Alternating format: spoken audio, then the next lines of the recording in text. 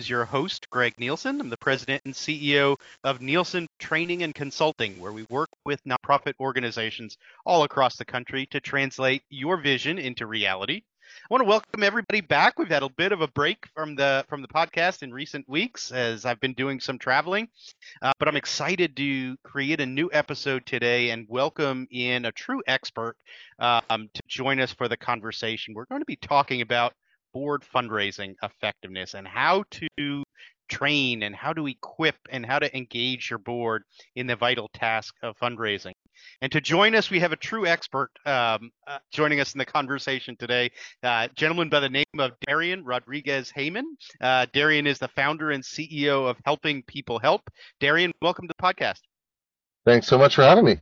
It's great to have you joining us. For our listeners, share a little bit about your background. I know you've accomplished a number of things and have held some really interesting, intriguing positions. Sure. Yeah, I'm a bit of a dot-com refugee. So right out of college, I sort of started and sold one of the first digital ad agencies. That was a phenomenal experience, and we grew the company to almost 400 employees in over 20 countries. But we also had 22 married couples come out of it, and so it was very much a family. And after we sold the company and when the economy collapsed in 2000, 2001, it stopped being as much fun. I made a conscious decision to go on what turned out to be my first of 3 6-month sabbaticals, where I traveled the world and sort of revisited my purpose. And on that first sabbatical during September 11th and in 2001, I really landed on wanting to devote the rest of my career and my life to philanthropy and social impact. And so that's really the work I've been doing since. I had the privilege of being the executive director of Craigslist Foundation and starting their nonprofit boot camp. That experience, and in particular trying to identify sort of the mirror image of Craigslist, which is about people helping people, and applying it into the nonprofit landscape, where I landed on helping people help. That's basically become my life's work, and that's the work I do as a consultant, as a coach, public speaker, and as a team member of different mission-led organizations, is really working with leaders who want to make the world a better place and helping connect them to the best practices, the helpful resources, and the context they need to do that. And I've worked at a number of different organizations. I've done grant making and philanthropic advising, mostly focused on Dayton, Ohio. I've done a lot of environmental work with Richard Branson and some other folks. I've worked with the United Nations on their SDGs, and that led to a lot of gender work that I've done as the co-founder of something called Gender Smart. And then I've just done, like I said, a bunch of reading, speaking, etc. I ran Blue Avocado for a few years, the free online magazine for nonprofits, and have just been really focused on this lifelong vision and mission of helping support those who want to make the world a better place. Darian, you mentioned the nonprofit boot camp that you started when you were at Craigslist Foundation, which was phenomenally successful, grew immensely. I'm curious, as we think about this topic of board fundraising, what did that experience, as you brought all of those nonprofit leaders together, certainly they were sharing some of their challenges, some of their successes when it came to board engagement. How did that spur your thinking relative to board fundraising? Yeah, I mean, when I first got the executive director role at Craigslist Foundation, I spent probably a good 6 months doing a bit of a listening tour just to talk to different, not only nonprofit leaders, but also capacity builders, consultants, other nonprofits that exist to support fellow nonprofits. And what I heard is that very clearly is there's a lot of fragmentation, a lot of duplication of efforts. In the business world where I got my start, you'd never see a business plan without a competitive analysis. And yet in the nonprofit world, it is the norm that somebody is starting a new nonprofit without taking the opportunity to survey the landscape, see who else is out there and how they're different. And so, I heard there was a lot of reinventing the wheel, not only in terms of creating organizations that in some other iteration already existed, but in terms of, suffering through the trials and tribulations of running a nonprofit.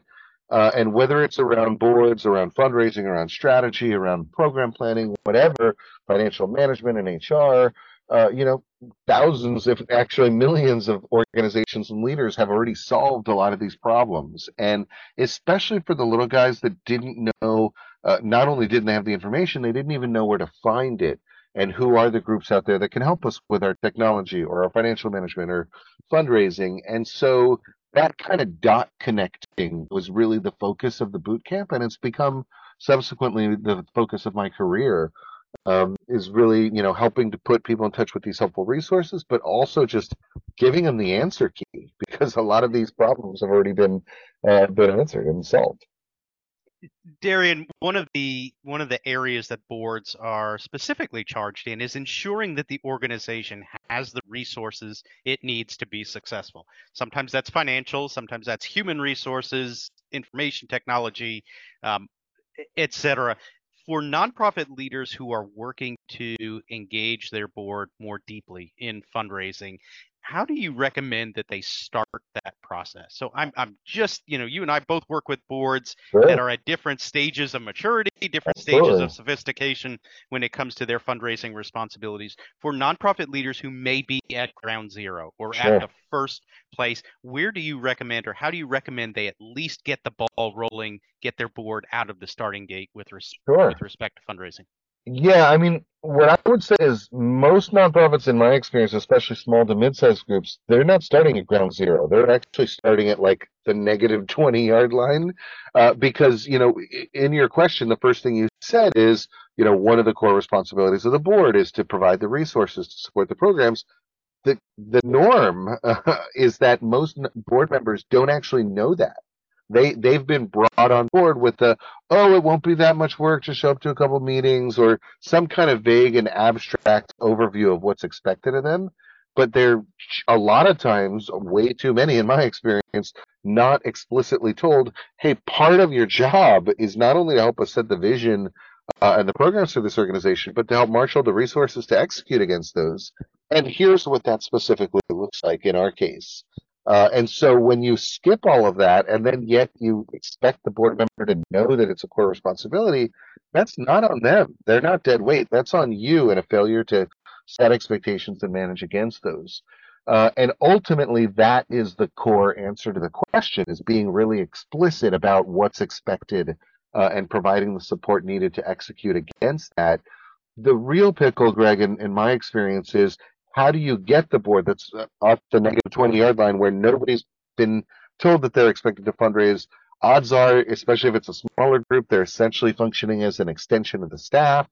But now that we're hitting, let's say, the $1 million a year mark for our budget, we're able to actually pay people to do the work. And what we need from our board evolves from a working board to more of a strategic and a governing board that helps with fundraising and with strategy. And that's an exciting transitional moment for nonprofits. But if you handle it wrong, meaning, what will oftentimes happen is you'll essentially pull the rug out from under the board. And instead of saying, thank you so much for all your hard work, your unwavering commitment, and getting us to this inflection point. And now, in large part due to you, like our needs and our goals are evolving, we're going to turn it up to 11. We're going to raise vastly more money. And that's going to have some impact on what is the highest and best purpose of our board. So let's talk about that and have a conversation. That feels good. That feels like, oh, I can, as a board member, I feel proud that I helped us get to this point, as opposed to going to your board and saying, like, hey, guys, we really need your help with fundraising. And so everybody's going to be expected to blank. Otherwise, you got to get off the board. And then it feels super disrespectful. You're burning the bridge and you're not honoring and respecting the contribution of the people that got you to this point. And so, the two things I would say is number one, it needs to be a graceful transition that is board led, where they have a voice, where nothing is getting forced on them. There's no bait and switch. Um, but and number two is it is next to impossible for the staff, whether it's executive director, director of development, whatever it might be, to really drive this process and navigate it. At the very least, it has to be board led. Optimally, if there's a little bit of funding available, it can be consultant led, right? And the idea is, anytime in my experience, when the nonprofit tries to do this themselves, it will feel inevitably like a bait and switch and like we're moving the goalposts. And so that will almost always blow up in your face. At the very least, if there's no budget, you'd want to pick one board champion, probably your chair, head of the governance committee, convince them why this transition is needed, at the big picture level, at the specific tool level, and we can dive into that in a second. Some of the particular pieces of infrastructure and the interventions that can help facilitate the transition I'm talking about. And just and being really clear, so you recruit that board member as an ally, as a champion, and then that person is talking to their peers to deliver the message of, hey guys, our needs are evolving as a group. Let's talk about what that means. And we've heard about these tools that might be helpful. Here's some templates. What do you all think? But it's a peer-to-peer conversation as opposed to you trying to tell your board what you need from them, that is different than what you've told them in the past. And so when you handle it that way, I find that you get much better results. And then if you have a budget to pay someone who can wear the best practice hat and they've written the books or they've helped hundreds of other groups go through similar transitions, that credibility can also be really helpful. But even then, they need to play more of a facilitative role versus a prescriptive one. And they're there to help the board decide for itself what responsibilities are realistic and appropriate. Darian, you mentioned a key word in there multiple times, and it was expectations. And Sure. it was that the importance of, and you and I both talk about how the board is ultimately a team. It's a collection of individuals that have a common purpose and have a common understanding. But like most teams, ownership has to come from within, right? And exactly what you were talking about with the creation of expectations, it's often most effective if the board themselves sits down and says, as a team, what do we expect of each other when it comes to fundraising? How can we leverage our networks? How can we leverage our skills and talents, which are unique and different? No two board members are created alike or are going to excel in exactly the same way. So I think that notion of expectations is critically important. Something else that you touched on that I'd love to hear your reflection on is support. It's one thing to create expectations for a board, but as you and I both know, no one comes to nonprofit board service typically as a professional fundraiser. It very rarely happens. What types of supports or aids are available that you found effective for board members as they try to live into and excel in these expectations? Yeah, I mean, there's a bunch of different support systems and tools that I could recommend. I'll elaborate on some of those in just a second. Let me just quickly say on the expectations front, again, I find that, as you said, fundraising is a core responsibility. Most board members don't know that. So just step one is being explicit and articulating in writing what those expectations are. And fundraising expectations are the most important because they tend to be the most contentious, and you get the most pushback. So, really going through the process of not just talking about it, not just sending an email that's off the cuff, but having something documented in standardized language that everyone on the board has blessed, and it feels like it's their document, not yours. And then they sign it, and they look back at that document every year to say, did I do all these things? That creates that baseline of accountability and those expectations. There's a range of tools like an annual survey, for example, where you just ask the board member, okay, what are your goals for the year ahead, and what kind of support do you need from the staff and the board to achieve those? And then you can kind of, follow up on their requests. Oh, I need an FAQ sheet or some key messaging or a brochure, or whatever it might be. So setting those expectations is critical, and it's not, buried in your bylaws and it's in legalese and it takes up 10 pages. It's, short, to the point, and it's something you revisit on a regular basis. In terms of the different types of support that are needed, again, there's, first and foremost at the top of my list would be whatever they ask for. So, give them what they say they need to engage in this way. But, especially as it relates to this transition from more of a working board to a strategic, a governing, a fundraising board, what I've found to be most helpful is first and foremost starting with the foundational tools. And the one that I've sort of indirectly referenced a couple times, step one needs to be a board member agreement. And it's a uniform job description. It's a contract. Even though this is a volunteer commitment, it's a good faith effort. but just having a very simple document, no more than 2 or 3 pages. I'm happy to email that out to any of your listeners if they want to contact me. But a super simple document that in plain language and black and white terms says, you know, as a board member of Organization X, we all commit to the following every year, colon. And then you just have a dozen items or whatever the number turns out to be, where instead of the language you might find in your bylaws says something like, I'll make a good faith effort to attend all board meetings, and that's subjective inherently. No, this is a management tool. It's short, it's to the point, and it's very clear. I will attend 75% of all board meetings. I will serve on a committee. I will contribute X hours a month. I will support fundraising in the following ways, and we'll get into that in 1 second. Because the give or get mentality is sort of the norm, and that is very problematic on multiple levels.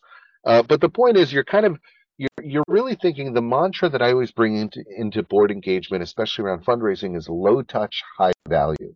If a celebrity or a rock star joins your board and they have maybe a couple hours a month to contribute, what are the things that even that person would need to contribute in order to be considered doing their job? And just enumerate that and put it in this simple document, including fundraising. So that's sort of step one, is just saying, what are we all expecting of one another? And this is a document that the entire board would be signing alongside the chair, attesting to their commitment. And if they're not comfortable committing it, once the board finalizes it and votes in, they're expected to transition off. And that can be very graceful, and it can feel like, I've done my work, now you're ready for the next chapter and your needs have evolved and I'm too busy or whatever it might be. I've gotten huge checks on the board members' way out the door because they felt so good about that transition.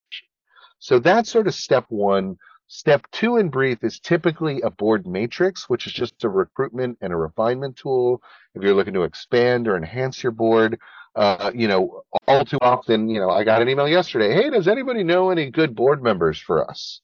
I'm like, okay, I know a little bit about the mission and what you're doing, but what are you looking for? And in my experience, when everyone on the board and the key staff are out there in the world saying, does anybody know a Latina accountant with good, foundation connections or whatever it might be, that shares our passion for eradicating poverty or addressing homelessness or whatever it might be, now you're getting really specific, and the likelihood of somebody saying, oh, I know somebody for you, and suggesting someone that's really relevant, exponentially higher. So the board matrix is a tool to help guide that conversation very simply. And then the final piece that I find to be really important in these transition periods is speaking directly to one of my biggest pet peeves, which is most nonprofit board meetings are a horrible waste of time. And what a consent agenda addresses is that the reason why they typically are not very fruitful and useful is the norm is you spend 90% of your meeting time talking at the board, giving them a bunch of updates and FYIs. They ask clarifying questions, and then they go home. And the mission has not moved forward one iota, as opposed to getting all those updates out of the way the first 5 or 10 minutes, and that's what the consent agenda does.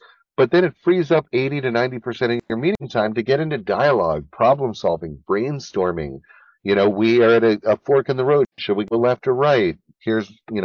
But answering the questions that you don't already know the answers to as an ED, as a staffer, before the meeting starts. That's the value of bringing the board together, is moving the mission forward. And by the way, when the board does that, they organically develop a much deeper sense of ownership over the work and the mission, and that directly ties into deeper engagement in fundraising. So those would be sort of the three most important tools right out of the gate. But then there's all the policies, there's committee charters and officer job descriptions, that annual survey that I referenced, and any number of other things depending upon what they need. Darian, as you think about expectations and support for board members, one of the terms that you use that we both probably get asked about often is board give or get policy. Mm-hmm. You mentioned that's problematic on a number of different levels. Oh, yeah. I completely agree with you. For our listeners who may be wrestling with that question themselves, perhaps they inherited a board that was familiar with the give-get approach. Can you give our audience just a brief synopsis of, what is the give or get policy typically? Why is it problematic, in just a few words? Yeah, so again, there's multiple problems here. First of all, by having the give or get combined, that's sort of problem number one, which is that if we're getting serious, if we're past, call it $1 million a year in budget, and you're starting to go after the bigger six, maybe even seven-figure grants, multi-year commitments, one of the questions you will start to get asked by institutional funders like foundations and corporate supporters is what percentage of your board gives? What's your board participation in fundraising is usually the way they phrase that. And the right answer is 100%. Everybody gives, and now we're raising even more money from external partners. The wrong answer is anything less than 100%, because then anybody that asks that is going to say, I'm sorry, we can't fund you. Go ask your board for the money. That's like a total setup. So you don't want to lose an opportunity to get a $500,000 grant just because one board member couldn't contribute $5 or whatever the number is. Like, it's generally not about the volume, it's just about the percentage that every board member gives. Right. And if you combine the give or get, then inherently, if somebody helps to line up some funding from their employer or their network or whatever, it kind of lets them off the hook to make a personal contribution. And that's problematic from a standpoint of undermining that 100% board participation. So that's really why it's critical to support them. But even when you look at them separately, the give and the get, by putting a number, by putting an arbitrary quota on there, it undermines diversity and it also hamstrings fundraising. Because, maybe you're a youth services organization, and wouldn't it be nice if more of those had youth represented on the board at the leadership level? But, that $5,000, donation requirement might be a little daunting if you're 25 or whatever, right? So you don't want to undermine diversity and really the ability to represent the community you serve. And at the same time, what if there's the partner of a law firm or a rock star on your board who that 10 grand is a drop in the bucket and they could add two zeros and not lose an ounce of sleep? But because it says 10 grand, maybe they give 20 and feel good about it. No, like the optimal language on the give section, as I see it, is requiring what is typically referred to as a personal capacity gift, meaning, and I define this in writing in that template in that board member agreement, that every board member decides for him or herself what is the largest gift they can comfortably give this year, and that's what they give. And it's the largest gift they can comfortably give and one of their top three philanthropic investments of the year. Maybe if your board is a bunch of well-connected folks that are on tons of other boards, maybe instead of top three, it's top five, top seven. In general, though, I do like to have a number, so it's black and white, it's quantifiable, it's a very clear yes or no, even though that person's going to be self-reporting, the cops aren't going to show up at their door. So that's the give side, is the personal capacity gift. One of your top three philanthropic investments and the largest gift you can comfortably make, inherently subjective. But then the get side is, again, if you have that quota, that could be daunting for, someone who's young or someone who's got a history of lived poverty experience. Just as if somebody is a billionaire and has tons of connections, they could snap their fingers and raise that amount of money. You don't want to undermine that. So instead of saying everybody's expected to get X dollars, I like to just say everybody's expected to open up their Rolodex and help facilitate, pick a number. Typically, I see 3 introductions a year to potential supporters. That could be potential board members or in-kind providers. It could be donors, funders, sponsors of our events, etc. Right? And so, as opposed to pegging it on the results, it's just about getting them to open up the door. And the other thing that I find it to be really important to say when you're doing this is that if any board members are uncomfortable making an ask and asking people for money, that they will not be forced to do so. Someone else on the board or the staff can do that. And the point is, when board members raise concerns about fundraising, the thing I almost always hear from them is, I don't like to ask people for money. I could wax philosophical for hours on how that's only one small part of fundraising, and it skips all the stewardship and the cultivation sides of before the ask, after the ask, et cetera, all the relationship management. But be that as it may, I don't think you should be forcing board members to ask for money who don't want to do that, because the results will be poor, they'll get resentful, and it will undermine their ability to just open up doors and do what they can do. host an event, come do a pitch, but let me make the ask, but just speak to why you're making time for this board role, right? Those kinds of things are all really helpful, and certainly the intros are as well. So Darian, that's before give and the get on different sides of the coin. Before we wrap up, we talked about expectations. We talked about support for board members. I always talk to boards about the three-legged stool. It's expectations, it's support, and then that third leg is accountability. Mm-hmm. So for nonprofit leaders and board members who are listening to the podcast today, let's say their board has come together, they collectively have created and owned a set of expectations. Their executive director and staff have provided support to meet those expectations. How do you recommend boards foster a culture of accountability between and among each other as a board team?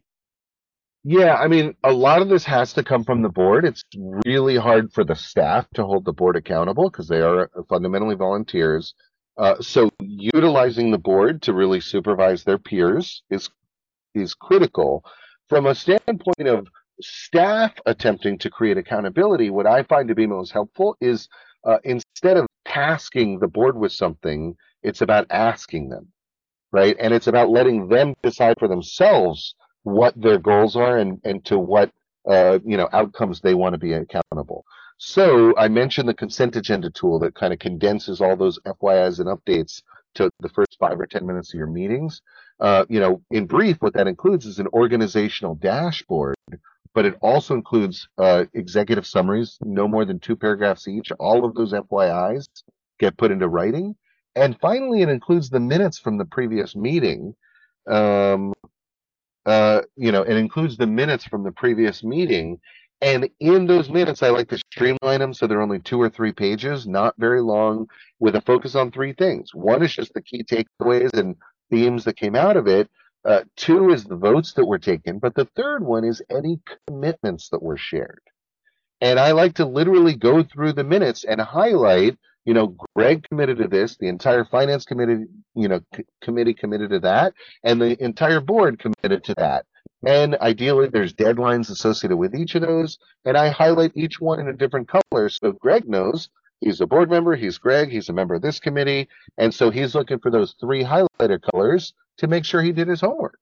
And, in the meeting, as you review and approve this packet, it becomes really clear what people committed to in the previous meeting and what has been done and what hasn't. And that soft accountability where it's really the board member saying, I'm going to call a plumber for us by next Friday. And then all you're doing is writing that down in the minutes and highlighting it with the appropriate color. And then it tends to, much more often take care of itself. Darian, I appreciate you taking the time to join us on the My podcast pleasure. today. For those who are listening to the podcast who want to get more information, learn more, connect with you directly, what is the best way for people to get a hold of you? Yeah, so I do have a website for my nonprofit consulting and coaching work. That's at helpingpeoplehelp.com. I also have written a couple of best-selling books that you can grab on Amazon. Nonprofit Management 101, which is in the second edition, with a new foreword by CNN's Van Jones, and Nonprofit Fundraising 101. And like I said, both of those are on Amazon. So those are probably the best places to get in touch with me. Certainly, if any of your listeners want templates for the tools that I mentioned, they can contact me through my website. And yeah, there's also a bunch of other publications out there. I mentioned Blue Avocado I've been affiliated with. And so there's no shortage of resources to learn in general. But if folks want to get in touch with me, those are the best ways to do that. Darian, thanks so much for taking the time to join us today. For those who are listening to the podcast, if you're enjoying the podcast, highly encourage you, share it with your friends, your colleagues, your coworkers as we continue to build this prepared and engaged nonprofit community. If you're enjoying the podcast, also be sure to subscribe on your favorite podcast platform so that you're the first to know about and hear about new episodes as they go live. Darian, thank you again. Have a great day. My pleasure. Thank you. And thanks to everybody out there.